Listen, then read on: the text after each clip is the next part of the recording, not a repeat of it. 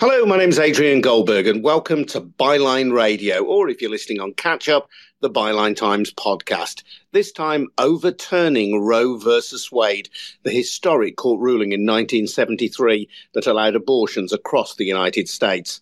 A draft Supreme Court opinion written by Justice Samuel Alito and leaked to the Politico website holds that Roe versus Wade and a subsequent 1992 decision should be overturned. The draft says it is time to heed the Constitution and return the issue of abortion to the people's elected representatives.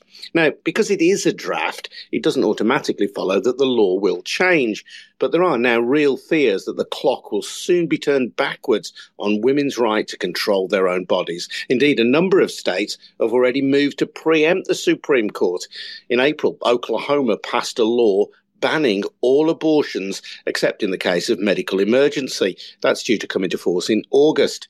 Arizona and Florida have bills due to come into effect later this year, which would outlaw terminations after 15 weeks, even if conception was caused by rape or incest. And you thought The Handmaid's Tale was fiction.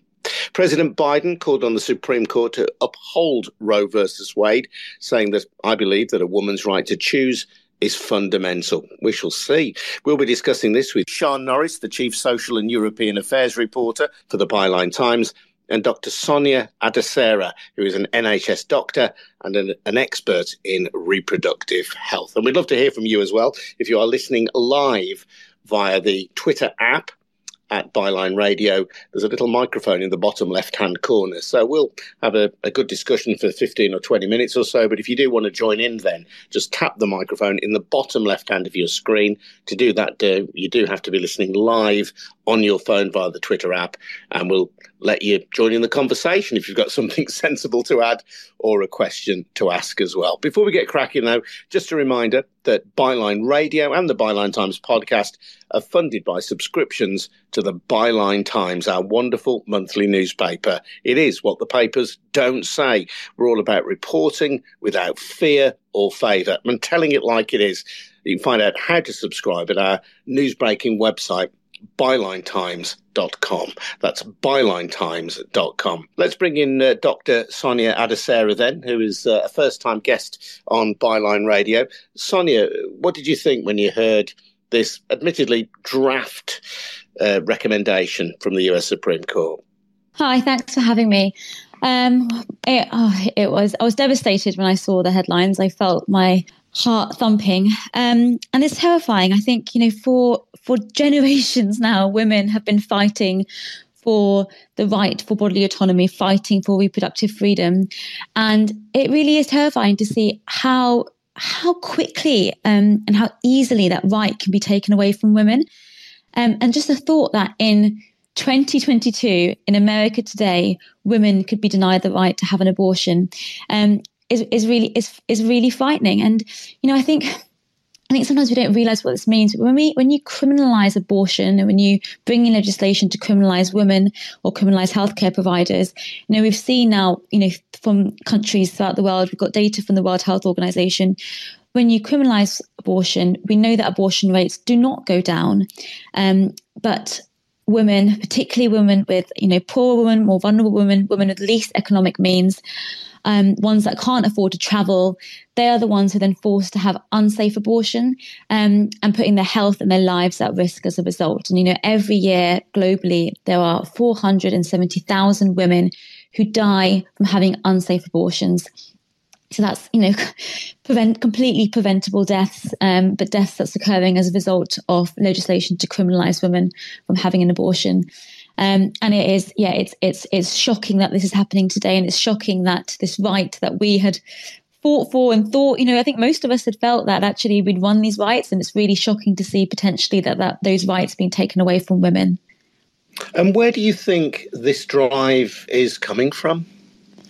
Yeah, so we saw, actually, I remember I wrote an article about this about 5 years ago now. And I remember writing at the time, people saying, oh, this is hysterical and you're over exaggerating. But, since the election of Trump, we've seen the emboldening of the far right and anti-choice movement in the US. And we've seen actually that, that's not just in the US. We've seen that in other countries as well. Particularly when they've elected far-right politicians. We've seen that in Poland. We've seen it in Brazil. We've seen these moves to criminalize abortion, restrict women's rights to reproductive freedoms. And that's really frightening. And we see it in the UK as well. Like, today outside abortion clinics, there'll be people who are protesting outside the clinics, terrorizing women and terrorizing the doctors that provide abortions, making them feel, ashamed and for having the abortion, spreading misinformation about abortion. And we know that many of these anti-choice protesters, we know now there's research showing that they're receiving a lot of their money and their organizing campaign tactics and the literature is coming from the US. So we're seeing this global spread of this anti-choice movement that was emboldened by the election of Trump, who then went on to put onto the Supreme Court. We knew actually this was going to happen. The election of judges onto the Supreme Court, who became quite clear that their views on abortion were pretty extreme. And I think it's also important to say that the majority of people in the UK and in the US, regardless of their personal view on abortion, majority of people support a woman's right to choose. So majority of people, I think it's about over 70% in the US, higher than that in the UK, support that woman having her right to choose what happens to her body, regardless of one's personal views. And this, I think, is what is so outrageous, that you've got this small group of people who are making this decision that's going to have a massive, huge ramification on women, on their right to choose what happens to their body, on their right to choose what happens in their lives, and will put women's lives at risk as a result.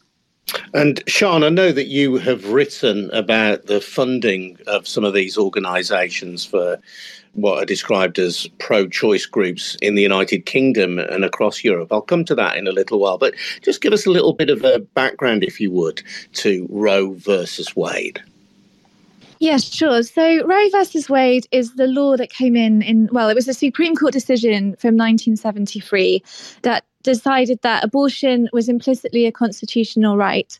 And it relied on the idea that it was a privacy issue, so that women had a right to abortion because they had a right to privacy, and they should be able to have a medical intervention, and that should just be decided between the woman and her doctor. I mean, before that, abortion had kind of become criminalized in the US in around the 1860s and from then onwards. And it was sort of a state-by-state issue. And in the 1960s, we started to see some states overturn bans on abortion. So I think New York was quite an early state to allow safe and legal abortion. But what Roe did was it made it a constitutional right, which means that it doesn't matter what an individual state wanted, it was a nationwide law. So, if individual states could come up with anti-abortion laws, but they would always be superseded by the decision made through Roe versus Wade. And what's going to happen now, if this Supreme Court opinion goes through as is expected, is that it will return to a state level. So every single state can dictate its own abortion laws. And this means that, there are currently 26 states that have laws ready to go that would ban abortion, some from 6 weeks into pregnancy, some having total bans, some with exceptions for fetal defects or for rape and incest. But fundamentally, 26 states could press this sort of red button and ban abortion as soon as this Supreme Court decision is made. And that is going to impact on the lives of millions and millions of US women and girls. And it also just sends a message around the world that women's rights, women's bodily autonomy are up for debate. They're not stable. We don't get to keep them. Men can make decisions that will take those rights away. And I'm looking at a list of some of the states where abortion might be outlawed or either altogether or severely restricted. I mean, some of these provisions, Florida, for example, the exceptions do not allow for abortion past 15 weeks in the case of rape, incest, or human trafficking. I mean, it's quite horrifying to think that even those situations do not allow an exclusion. I'm always quite wary of talking about exclusions because I believe that women and girls should have a right to abortion, whether whatever the reason for the pregnancy, if you just don't want to be pregnant, if you don't want to have a child, that's a good enough reason to have an abortion. I think when we get sort of bogged down in exceptions and we say, oh, okay, well, it's fine if it's in cases of rape and incest, or it's fine in other cases, then it sort of ignores the fact that fundamentally women have a right to bodily integrity and we have a right to end an unwanted pregnancy. But obviously, these are really emotive issues. And I think interestingly as well is these kind of time limits. So 15 weeks is just into like 3.5 months pregnancy. 6 weeks, most women won't even realise that they're pregnant at that stage. And what's really concerning is that because of the sort of slow erosion of abortion rights in the US that has been happening since the 1970s and kind of accelerated throughout the 90s and the noughties and the 2010s, is that we've seen closure after closure of abortion clinics. Some states only have one clinic available to women and girls who need an abortion.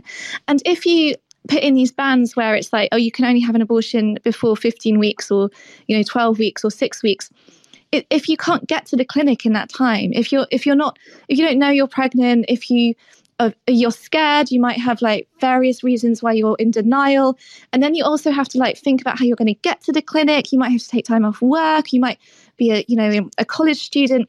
It's always this. The clock is ticking. The clock is ticking the whole time, and these decreases of the upper time limit in places where abortion access is so limited already is enough. It's an effective ban, even if the wording of the ban is slightly different. Yeah, Sonia, you talked about people in the UK terrorising, to use your words, women who are entering abortion clinics for abortions, and the people who stand outside and harass them one way or another, maybe by holding up photographs of terminated fetuses, maybe by shouting at them and urging them to turn back and so on. Do you think that movement will be emboldened in this country by what's happening in the United States? Yeah, quite possibly. And we've seen them being emboldened over the past few years, actually, with the rise of the anti-choice movement in the US. And yes, I do believe that they are terrorizing women. They're making the women feel guilty and ashamed for making that decision. And they also, what really angers me is that they spread they spread lies about abortion. If you look at I've seen the literature that they're giving to women outside the clinics, and there's things on those just completely untrue. Saying that abortion causes breast cancer and scaring women. And I do think that, and often if you look into this, the funding of these groups is often quite murky, but there is, it does seem that they're getting a lot of their funding from the US, and their organizing tactics as well, which is also quite worrying, because in the US, actually their numbers in the UK and the US are quite small, but they are well funded and well organized, and that's what's really worrying. I think in the UK I think the Labour Party have been trying to put forward laws to say that actually we should ban this. We should have buffer zones outside abortion clinics to stop these protesters. And unfortunately, that hasn't happened yet. But I think that's a really good place to start, because it's unfair on women. It's also unfair on the healthcare providers who are having to face that every day as they do their job. And Sian, you've written about this, haven't you? How dark money, that's to say money which is not obviously traceable or identifiable, finds its way from these right-wing groups into the United States to fund so-called pro-life organisations in the UK and Europe. Yeah, I just wanted to pick up as well on what Dr. Sonia was saying there, because I've gone undercover in the anti-abortion movement twice. And the first time was with one of those organisations that does stand outside clinics. And, their views are horrendous. Like, I was at this meeting and they said that the reason they had to stand outside abortion clinics and pray is because it would disrupt Satan's power and prevent the abortion from happening. I mean, this is extremist stuff. I've also gone undercover in the kind of crisis pregnancy movement and seen firsthand the disinformation that they share. And, information has been debunked over and over again. The wildest claim that I reported on was that having an abortion would make your partner turn gay, as if, people can be turned gay by anything, let alone an abortion. I mean, they're very, very extreme. And I think it could be very easy to not, if you're not looking at these issues and if you're not engaged with it, to not really understand how extremist some of these views are, and to kind of brush it off as like, oh, that's just someone's personal beliefs or it's someone's moral position. You know, everyone's allowed to have a personal belief and a moral position, but these are kind of embedded in a lot of conspiracist and unpleasant stuff.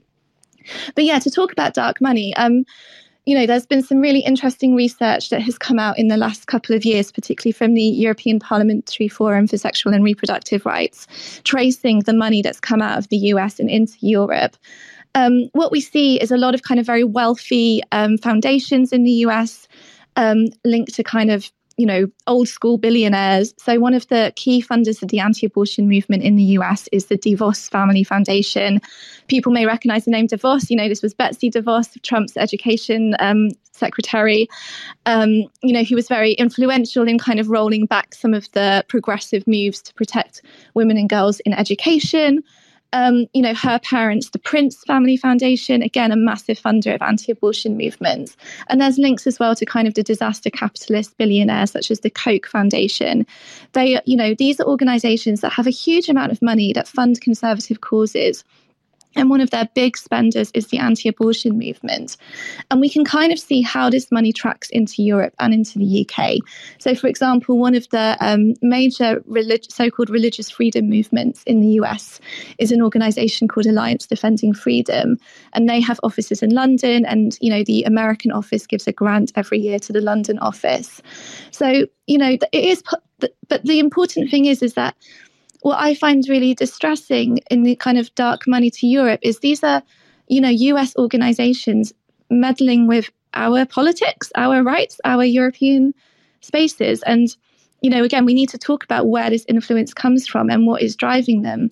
A lot of these organizations and these funders have links to some, quite crankish, I'm going to say left field views, but obviously right wing views. Left field, right wing. Yeah, left field rather than left wing.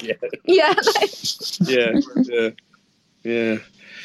And Sonia, I just wonder where the pushback is. I mean, here we're talking about something obviously that's happening in the United States rather than in the UK, and although, we do have two very different political cultures and two very different national cultures as well. But these changes have been driven by the Republicans. It's Republican-led states in the United States that are proposing these abortion bans of different kinds.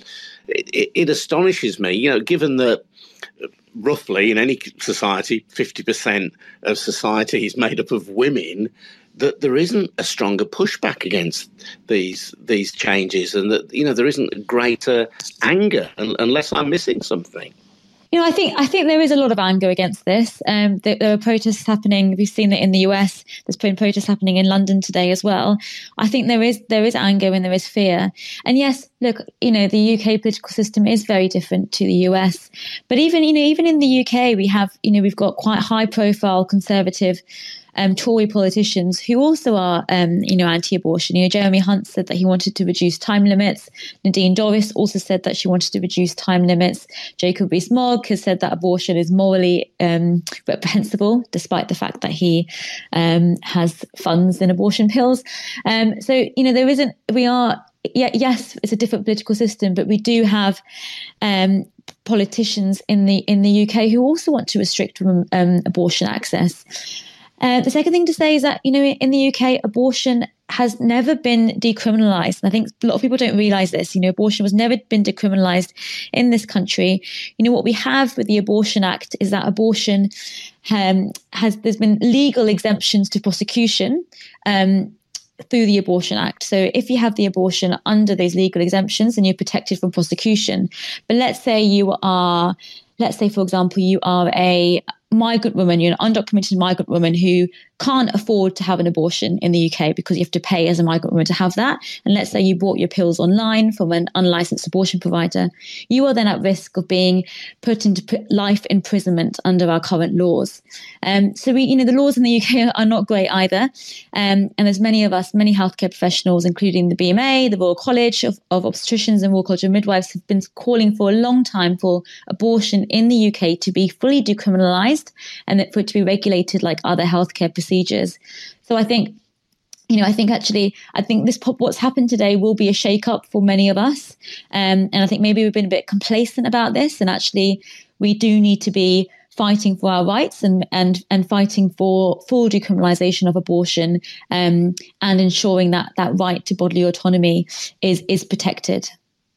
And Charlotte, it's worth reflecting on at this point, I think, that in one part of the United Kingdom, in Northern Ireland, abortions have only been legal since 2019, but there have been complaints that many of the support services that are required to go alongside it have not been provided. Yes, so as Sonia was saying there, a lot of people don't realise what the abortion laws in the UK look like. In 1967, the Abortion Act allowed for abortion in specific circumstances in, Britain, but it was never extended to Northern Ireland. And it was only and even up until 2017, if a woman needed to come to the mainland Britain to have an abortion from Northern Ireland, she would have to pay, even though she would have been a national insurance payer, NHS, like you would still have to pay to come and have an abortion in Britain. That got changed in 2017. And then in 2019, finally, abortion was legalised in Northern Ireland. And actually, it was decriminalised. So it now has a different status again to the rest of the UK, but in a almost in the opposite way around. But this huge problem remains that the services have not been commissioned. And actually, Westminster has started to intervene now to demand that services do become commissioned, because currently women who are pregnant and don't want to be in Northern Ireland still either have to come to Britain or they can get pills online, but neither is a particularly satisfactory way of dealing with an abortion. And, the law recognises that abortion is healthcare, that women need to have reproductive healthcare. And so it's really, 2022? So the bill happened in October 2019. And then I think it was passed in 2020. And 2 years, more than 2 years down the line, there's still not provision. But I also think this speaks to a wider issue in the rest of the UK as well, in that it's fairly straightforward to have an abortion in Britain in the sort of early phases of pregnancy. But when you come to like later term abortion, say like post 12 weeks, or, you might have had, healthcare issues might come up, or you might need a surgical abortion for various reasons to do with emotional or physical health, that can become very difficult. It's not just as simple as just wanting an abortion and getting one. There are still issues around access in the rest of the UK too. And I think, again, that's something that gets a little bit lost or a bit ignored, or people don't understand, or we can be a bit complacent about. My name's Adrian Goldberg. You're listening to Byline Radio, or if you're listening on catch-up, to the Byline Times podcast. Our guests are Sian Norris, Chief Social Affairs Reporter from the Byline Times. You've just been hearing her speak there. And Dr. Sonia Adesara, who is an expert in reproductive health and an NHS doctor to boot. And we're talking about the possible overturning of Roe versus Wade, this historic court ruling from 1973 in the United States that allowed abortions. If you do want to join in, if you're listening live on your phone via Twitter Spaces, then just by all means tap the microphone in the bottom left hand of your phone if you've got a contribution to make or a question to ask, and we'll let you into the conversation. The more the merrier, and particularly keen if I know we always have listeners in the United States if you do want to join in as well. Before we crack on though, just a reminder that the Byline Radio and Byline Times podcast are funded by subscriptions to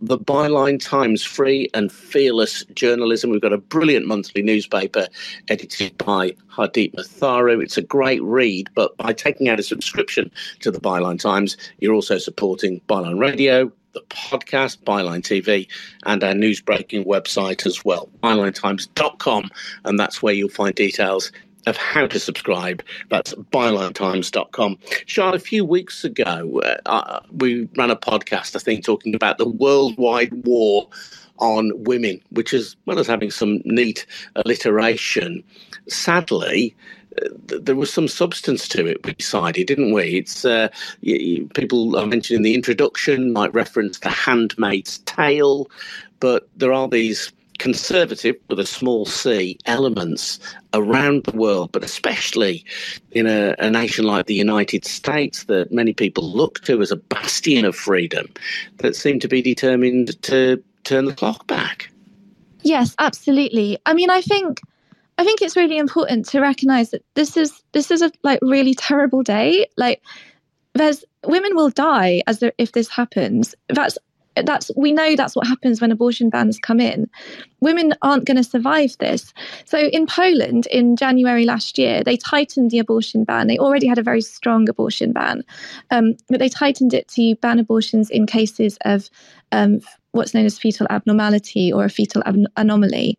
And since then, at least 3 women have died. Like, that's the reality of an abortion ban. It's not a piece of law. It's not something that's written down in an opinion on the Supreme Court. It's women dying in hospital beds. It's women dying in their own beds because they've taken pills that have caused them harm. It's women dying in childbirth of a child that they didn't want to have in the first place. And I'm really, it's been a very distressing day, kind of thinking all of this stuff through. And also what really worries me is that the US is a kind of global leader. It's supposed to be the leader of the free world. I mean, that is a debatable, nomenclature that it gives itself. But I worry that this is going to embolden anti-abortion movements around the world, that it's going to create a situation where people think, well, if they can do it in the US, we can do it anywhere else. And the impact that will have on women's lives and girls' lives all over the world is really, really frightening. And yeah, it's hard not to feel a bit despairing, to be honest. It's hard to feel any hope. But that said, there is hope because there's resistance and women are organising and women are fighting back. And everywhere where we have seen this backlash against women's rights, be that in Afghanistan in the summer of last year, be that in Poland with the changes to the abortion laws, be it in countries like Slovakia where abortion laws seem to be constantly under threat. Every time this happens, women go out onto the streets, they fight back, they refuse to be silenced and they refuse to have their rights taken away. And I'm just really hopeful that we can continue with that energy and that fight because the stakes are very, very high. And I think we have to take this very, very seriously. Yeah, you do also wonder about the politics of this leak as well, don't you? I mean, the leak has been confirmed as genuine, and you're never quite sure where leaks come from, whether they're coming from a side that wants to put this into the public arena and perhaps rally opposition to it. We've already seen that with President Biden speaking out unambiguously about a woman's right to choose. So, perhaps the aim was to stir the hornet's nest politically. Perhaps it was put out there by somebody who was keen to show that this is the majority view, the current state of thinking amongst the Supreme Court judges. So to perhaps soften up public opinion to accept that this will become the change in the law that many Republicans anyway have been waiting for years. I mean, it's impossible to know what's happened with this leak and which side it's come from. I mean, the thing that I would say is that we've known that this was coming. We've known for a while that this is coming, partly because of as I mentioned before, the erosion of abortion rights that have happened over the past decade or past 20 years, partly because we've seen the Supreme Court become stacked with anti-abortion judges and appointments rushed through, like Amy Coney Barrett. It was a very quick appointment so that Trump could get an anti-abortion judge in place before the election in 2020.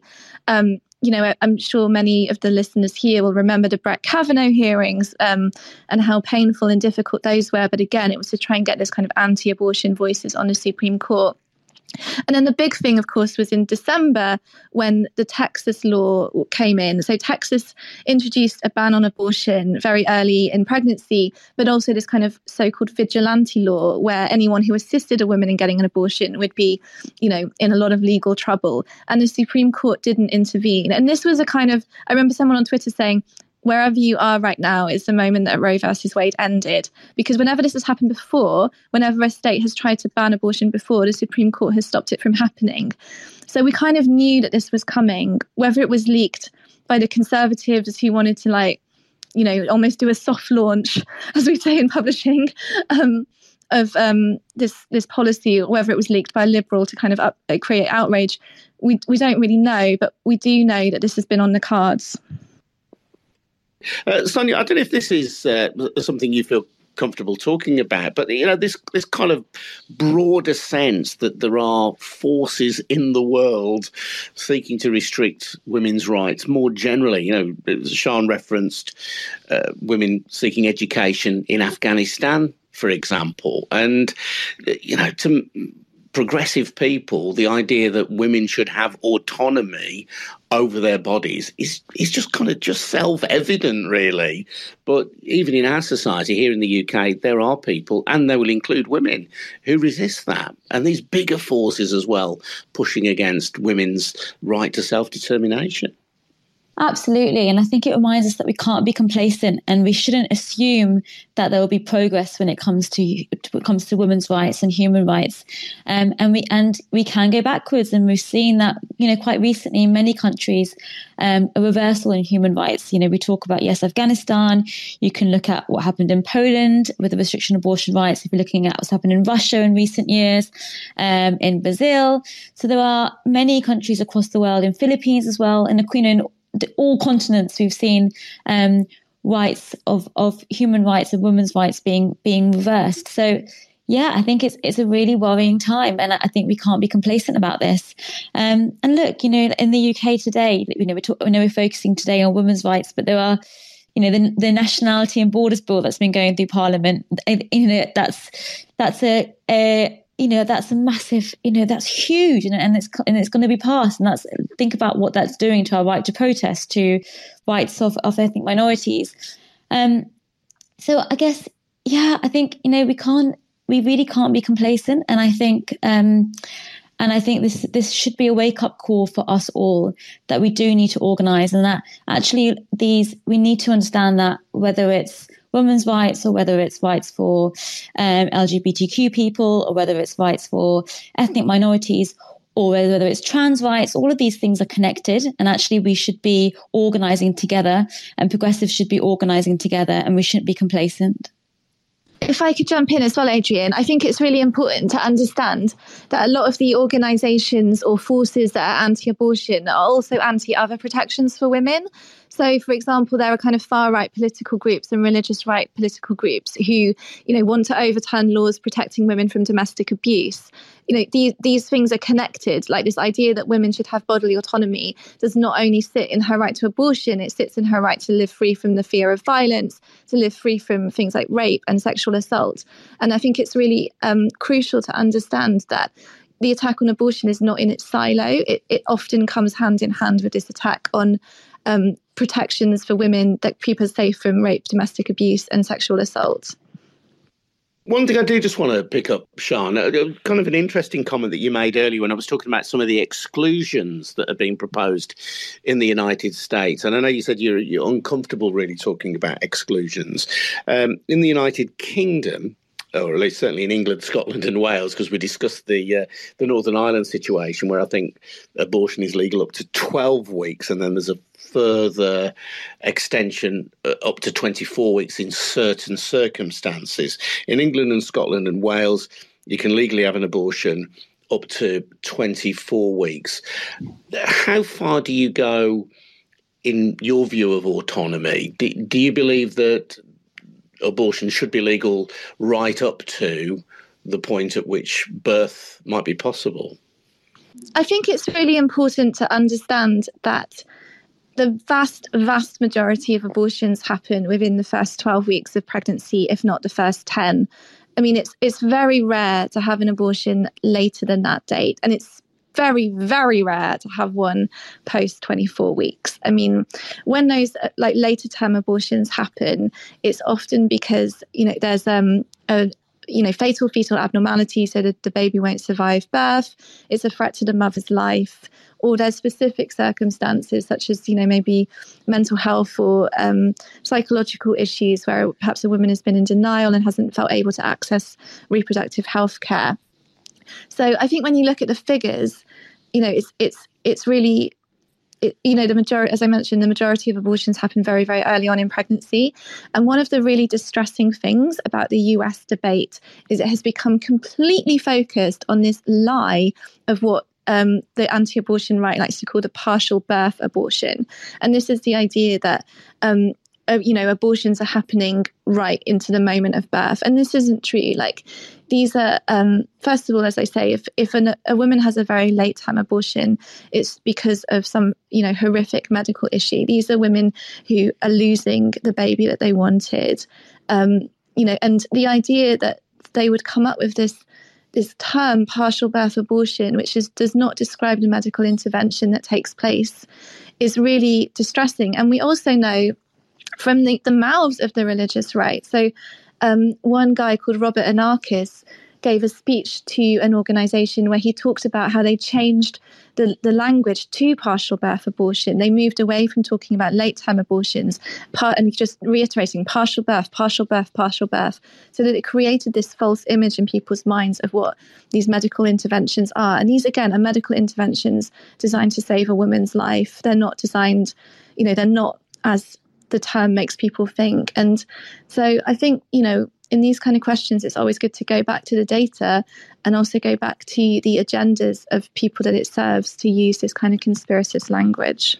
Sure. Although you'll also understand that there will be people who accept a woman's right to choose, but who will also have a view, and, not necessarily a bigoted view from the conservative right, of the point at which that is acceptable. I'm just keen to explore, whether there should be any limit really within the term of a pregnancy. I just think because it doesn't really happen, that it's such a rare issue that it doesn't, and I think that the sort of language around kind of what happens later on in pregnancy just often ignores the reality of what's going on with that woman and that family. So I think it's, like I say, it's the best thing to keep in mind, or the important thing to keep in mind is what the data tells us, but also what those circumstances are. And I have to, if it's a choice between saving a mother's life, then you save the woman's life. Otherwise, the woman dies. Yeah, absolutely. And I can jump in here. I think, what we should be doing, first of all, is taking abortion and abortion healthcare outside of criminal law. I think that's the first thing that we need to do. And then secondly, abortion, I completely agree with what Sian said. Firstly, in abortion, it's always a difficult decision for women. No woman will take that decision lightly. And it should be a decision that happens between the woman and a healthcare provider, and the healthcare professional. And the vast, vast, vast majority of abortions happen very early in pregnancy. There are the late abortions that happen, the circumstances in which they happen are very complicated, as Sian said, and it's very rare, but it will be for, let's say, the woman or the fetus. There are quite serious medical issues often happening there. So those are awful situations for those families that are going through that. But I think, again, having criminal law around that doesn't help the woman, doesn't help her family. And I think we need to be taking abortion outside criminal law. It should be regulated like other healthcare procedures. And then I think it's something that the woman and the healthcare provider can decide what's best for that woman. But yes, the vast majority of abortions are early abortions, but there will be situations where late abortions do happen, they are awful situations, and it's often the woman's or the fetus. The fetus may be not viable, or the woman's health is being put at risk by it. And I think, criminalizing women, and it's a ridiculous situation where you could be, 23 weeks and 6 days, or 23 weeks and 8 days. And then just beyond that point of 2 days, you are then at you could be criminalized. Yeah, but it's interesting and I suppose, as I'm asking these questions as a man, I'm conscious that the prism through which I view these things is, to some extent anyway, constructed by the media, if you like, the mainstream media, the media that we've grown up with. But it also indicates as well, I think, the kind of the piecemeal way that the legislation has evolved in England, Scotland and Wales. There has never been although there was an Abortion Act in 1967, that had all kinds of caveats and stipulations which effectively have been ignored in practice, haven't they? And there's been tinkering with the law, but we don't have a kind of a clear one-off single law that covers abortion. Yeah, absolutely. And, abortion hasn't been decriminalized. And even, I think, even pre-COVID, actually, this has changed quite recently, but pre-COVID, if a woman was to have the abortion pills in her own home rather than on the licensed premises, then she could be at risk of life imprisonment. So that's, that was what the law is in this country. Now, recently, there's been a change to legislation with the Healthcare Act that allows women to have the abortion pill that's been given by the abortion provider to have that abortion pill in her own home. But that's the ridiculousness. And let's say you are maybe you are a 16-year-old girl who is too afraid to go to an abortion provider, orders pills online from, let's say, from an unlicensed provider. That girl could be prosecuted and could face life imprisonment. And that's in England today. So that's why, it's just, we need to, it's really important. And I think, if there are people listening on this call and thinking, what should we be doing in England? We should be fighting to ensure to decriminalize abortion. And that's what women have been calling for. And that's what the healthcare providers have been calling for many years. Take abortion outside of criminal law, and then respect women's right to decide what happens to their bodies, and just give them, these laws, I think, are just so, they're so out of date and paternalistic, and it's not fit for how we provide abortion care currently. And they are paternalistic. I mean, the root of that Latin word, that they are laws designed by men, aren't they? And still predominantly governed by men. I think the idea that we would decriminalise abortion entirely in terms of mainstream political parties is still quite a radical idea, isn't it? Is there any party which subscribes to decriminalising abortion in the UK? Yeah, Labour does. Do they? Diana Johnson has been fighting for this for a really long time. I mean, I was in the House when she introduced a 10-minute bill about it in 2018. I mean, it's got a lot of support, and like Sonia mentioned then about the kind of abortion pill issue, and this was a change that came in March 2020 to help create room in the NHS so that women weren't having to go to their GPs or clinics to have their abortion pills. But then the government were going to U-turn on that. And in March, they announced that they were going to cancel the telemedicine policy. And it was only because of pro-choice, pro-abortion MPs, peers in the House of Lords forcing a vote in the Commons that we actually got to keep the telemedicine provision. And it was a narrow vote. I mean, it was 188 MPs voted against this telemedicine provision that had helped so many women have safe and legal access to abortion. Yes. I'm just looking at it. I think Jeremy Corbyn promised to review the question of whether abortion should be decriminalised. Is it your understanding that it is Labour Party policy now under Keir Starmer?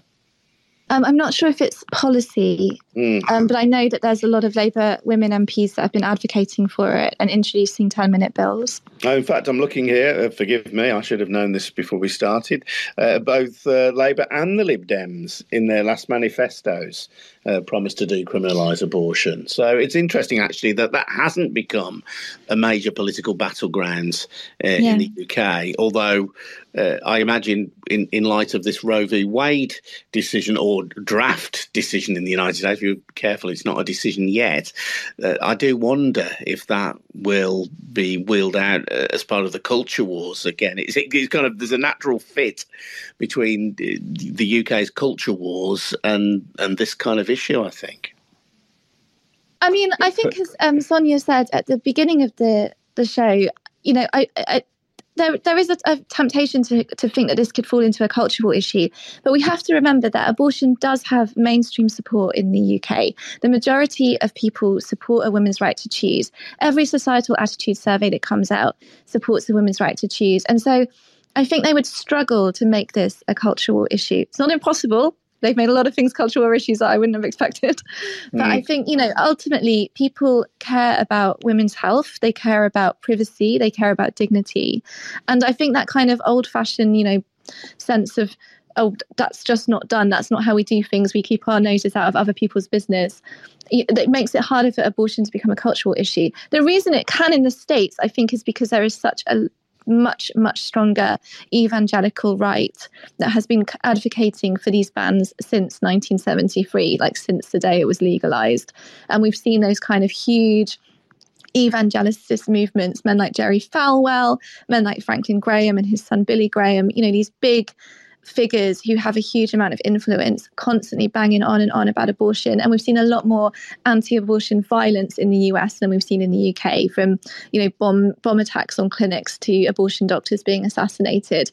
This is the kind of that sort of evangelical mixed with conservative politics mixed with a healthy dose of white supremacy in the US has allowed this to become such a huge cultural issue.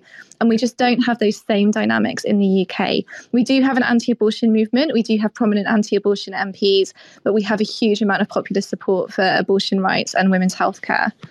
It is a weird thing, though, Sonia. I mean, in the United States, and backing up something you said earlier, I've found a poll conducted for CNN in January of this year, so just a few months ago, showing that 69% of Americans backed Roe, backed the right to abortion. So in any other field, really, if you've got more than 2/3 of the population, and of course we have to put in the necessary kind of caution around opinion polls, but it was conducted for CNN, which is a respected news organisation. If 2 out of 3 people support any particular measure, really it's not generally controversial, is it? And yet here we have a relatively small number of people being able to, it would seem, twist the democracy of this leading nation in the world, this bastion of freedom and democracy, which isn't acting apparently in accordance with the democratic will of its people. Absolutely. A tiny minority of people trying to remove the rights of women in the America. But look, also, let's remember, I think we haven't touched on this yet, but when Trump came into power, he brought in the global gag order, which, I'm sure many of you have heard of, but if you haven't, what it did is that it prevented the US from providing any funding to any healthcare providers globally that gave advice on abortion or provided abortion or gave advice on contraception. So with that order, and US is one of the largest providers of global healthcare. So with that order, we saw funding being stripped from healthcare providers across the world. So healthcare, let's say in Asia and Africa, any healthcare facilities that gave advice on contraception or gave advice on abortion, they saw their funding stripped. And to maintain that funding, they had to stop providing abortion or stop providing advice on contraception.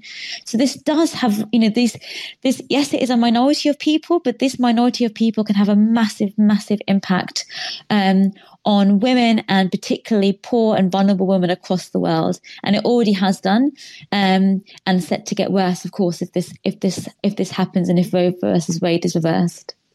I think we're coming towards a natural conclusion to our Twitter Spaces tonight. It's been a really fascinating conversation, and we ought to stress, as I have done more than once, that although this is a draft from the Supreme Court in the United States, it does not follow that this will become a change in the law in the United States. And President Joe Biden has already indicated his opposition to it. Although it strikes me as an odd thing, Sean, that, here we have what is supposed to be a judicial process, but we know that the appointment of these Supreme Court judges in the United States is itself a heavily politicised act. And now we have a president telling the judges what he thinks should happen. Again, we talk about the bastion of democracy. Something feels pretty wonky about all that. It's bizarre. I find the system bizarre. It's very different to the UK system, I guess, is part of the issue. But I think it's also, when you look at the draft decision, they're making claims that this is about restoring democracy, because it's about restoring the state-by-state system so that everyone can vote for their state legislators. And if their legislators then want to ban abortion, well, that's what you voted for, and it shouldn't be something that's out of the hands of the state. But the fact that they're kind of making this claim that it's for democracy, well, these these judges who are nominated by the president at certain points in the cycle, it's just it just doesn't make any sense. And I think the other thing is, like I mentioned, they talk a lot about how this is going to put power back into the state legislations. But when you look at the makeup of the majority of the states that want to ban abortion, we are seeing very, very male-dominated state legislators. The number of women lawmakers, I think, I can't remember which state, was 11%. So again, we're having men making decisions about women's lives and women's bodies and women's futures. And this is supposed to be democracy. Mentioned Joe Biden a little bit earlier on. He issued a statement earlier. At that stage, he says, we don't know whether this draft is genuine or whether it reflects the final decision of the court. Well, we do know that the draft is genuine, but it doesn't yet reflect the final decision of the court. And he says, with that critical caveat, I want to be clear on 3 points about the cases before the Supreme Court. First, my administration argued strongly before the court in defence of Roe versus Wade. We said that Roe is based on a long line of precedent recognising the 14th Amendment's concept of personal liberty against government interference with intensely personal decisions. I believe that a woman's right to choose is fundamental. Roe has been the law of the land for almost 50 years, and basic fairness and the stability of our law demand that it not be overturned. Second, shortly after the enactment of Texas Law SB 8 and other laws restricting women's reproductive rights, I directed my Gender Policy Council and White House Counsel's Office to prepare options for an administration response to the continued attack on abortion and reproductive rights under a variety of possible outcomes in the cases pending before the Supreme Court. We'll be ready when any ruling is issued. Third, if the court does overturn Roe, it will fall on our nation's elected officials at all levels of government to protect a woman's right to choose, and it will fall on voters to elect pro-choice officials this November.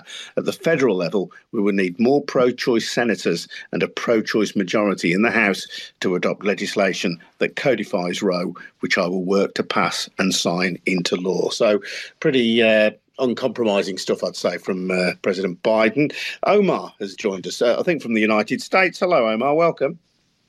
Hello there, Adrian. Thank you very much indeed for having this forum. And to Sean and Dr. Adesara, thank you very much for your insights and what you've provided. To really appreciate what you both had to say. I am absolutely terrified about what has happened here in the United States. And I can tell you that I'm going to do everything I can, voting wise and everything else wise, to galvanize people that I know to vote in the midterms here in the United States. But also, we've got an election coming up in my native country, the UK, this coming Thursday. And I do believe, and I think Sean mentioned this before, Labour, or someone mentioned this before, they support the decriminalization of abortion. I think we all need to be galvanized by this. This really affects all of us. It certainly affects women first and foremost. I think men have to speak up and speak out, and also get focused and get active and really start to become really activistic on these issues, because these issues affect all of us. And here in the United States, this, I think, and again, I think Sean mentioned this has been in the making now for 50 years, ever since Roe versus Wade was decided by the Supreme Court in 1973. What we need to do now, because I think this is the beginning of what's going to be happening in the United States, as horrendous as this is going to be now a chipping away at all the personal and privacy rights, a woman's autonomy, It's going to be then about the bedroom. It's going to then be about LGBTQ persons' rights to marry. It's going to be about all these things. And before you know it, it will be everything. The Republicans and the Federalist Society have brought us this moment. And so the final thing I want to say is, men out there in particular, it's time to get active. It's time to get involved. This affects us all. It affects families. It affects women. It affects all of us. And we must be vigilant, and we must get to the polls and vote, because this is terrifying. It really, really is. Today, my heart sank. And I can say one last thing, Adrian, and thank you for your time. During those Supreme Court arguments of the case, which is Dobbs versus Jackson Women's Health Organization, and I will be retweeting the 98-page draft that Justice Alito did. During those hearings, those Supreme Court oral arguments in December of last year, you could just tell where those justices on the right wing were going, just by the way they were questioning the attorneys who were trying to stand up for the Jackson Women's Health Organization. So we must be vigilant. I want to thank Sean and Dr. Adesara for their comments and what they've had to say. I really appreciate it. Men, we have to get active.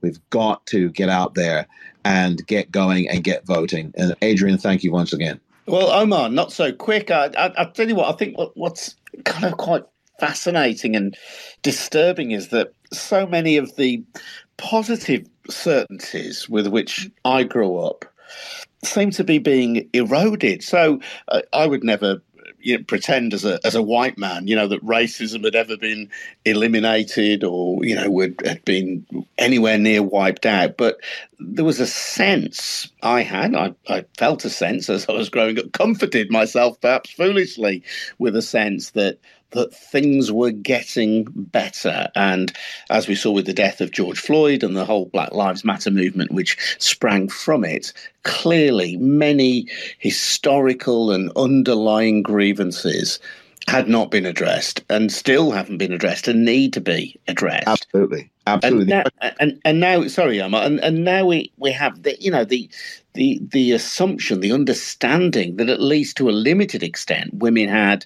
the right to control their own bodies, and that was just the way things were, and the way things are may not be the way things will be. That's quite a jolt.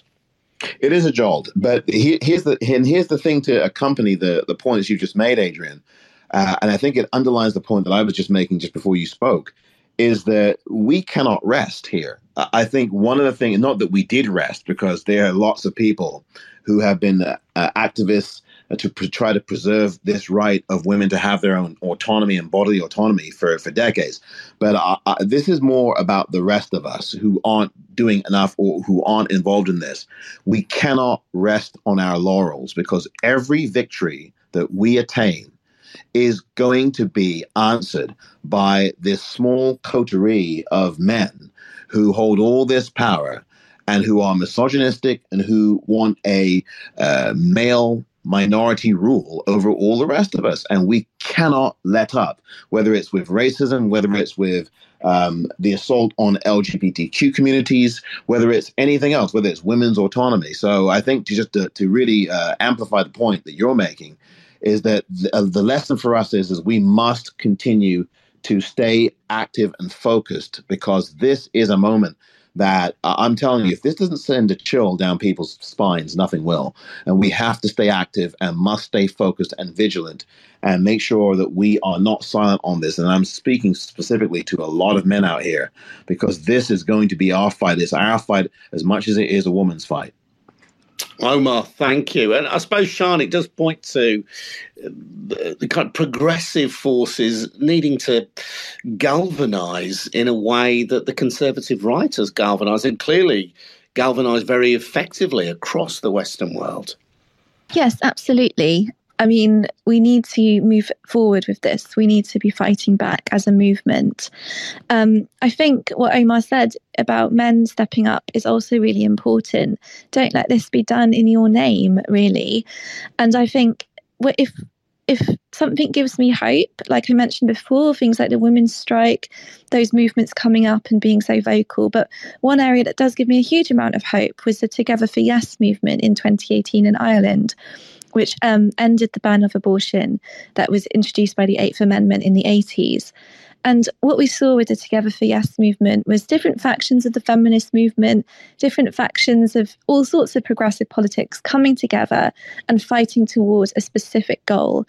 And, you know, men were involved in that movement. Men sort of knew when to step back, to let women speak, to let women tell their stories, but also to, you know, hold women up and stand in solidarity and stand by the sides of women who were speaking. So we know that it can be done. Ireland gives us this really positive example of what solidarity and single-minded campaigning can achieve.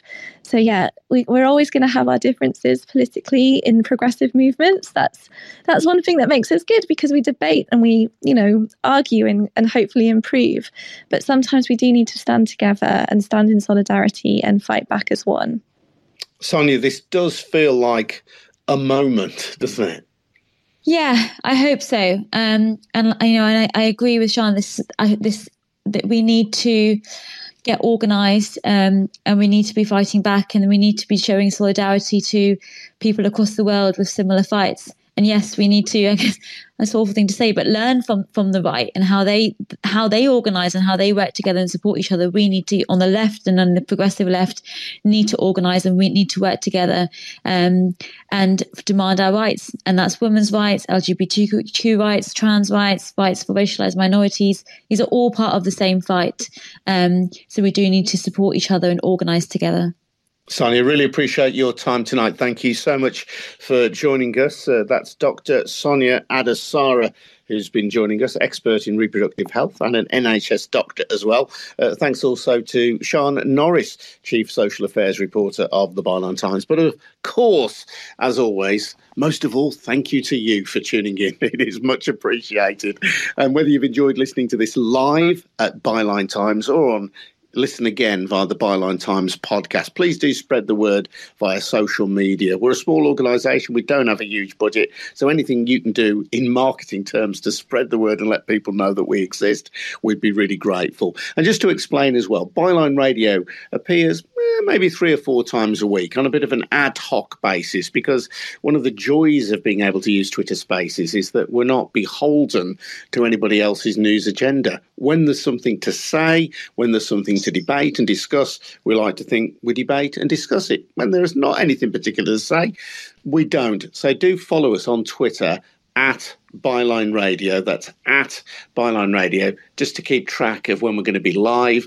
Or as I say, we'll always be available on Catch Up to listen again through the Byline Times podcast. And please as well, if you want to support our work, do think about taking out a subscription or even a membership to the Byline Times. You'll get our brilliant monthly newspaper in return, and you'll be supporting Byline Radio and the Byline Times podcast. Get more details on subscriptions at bylinetimes.com. Thanks very much indeed for listening. We'll see you again very soon. Thank you and goodbye. Cheers.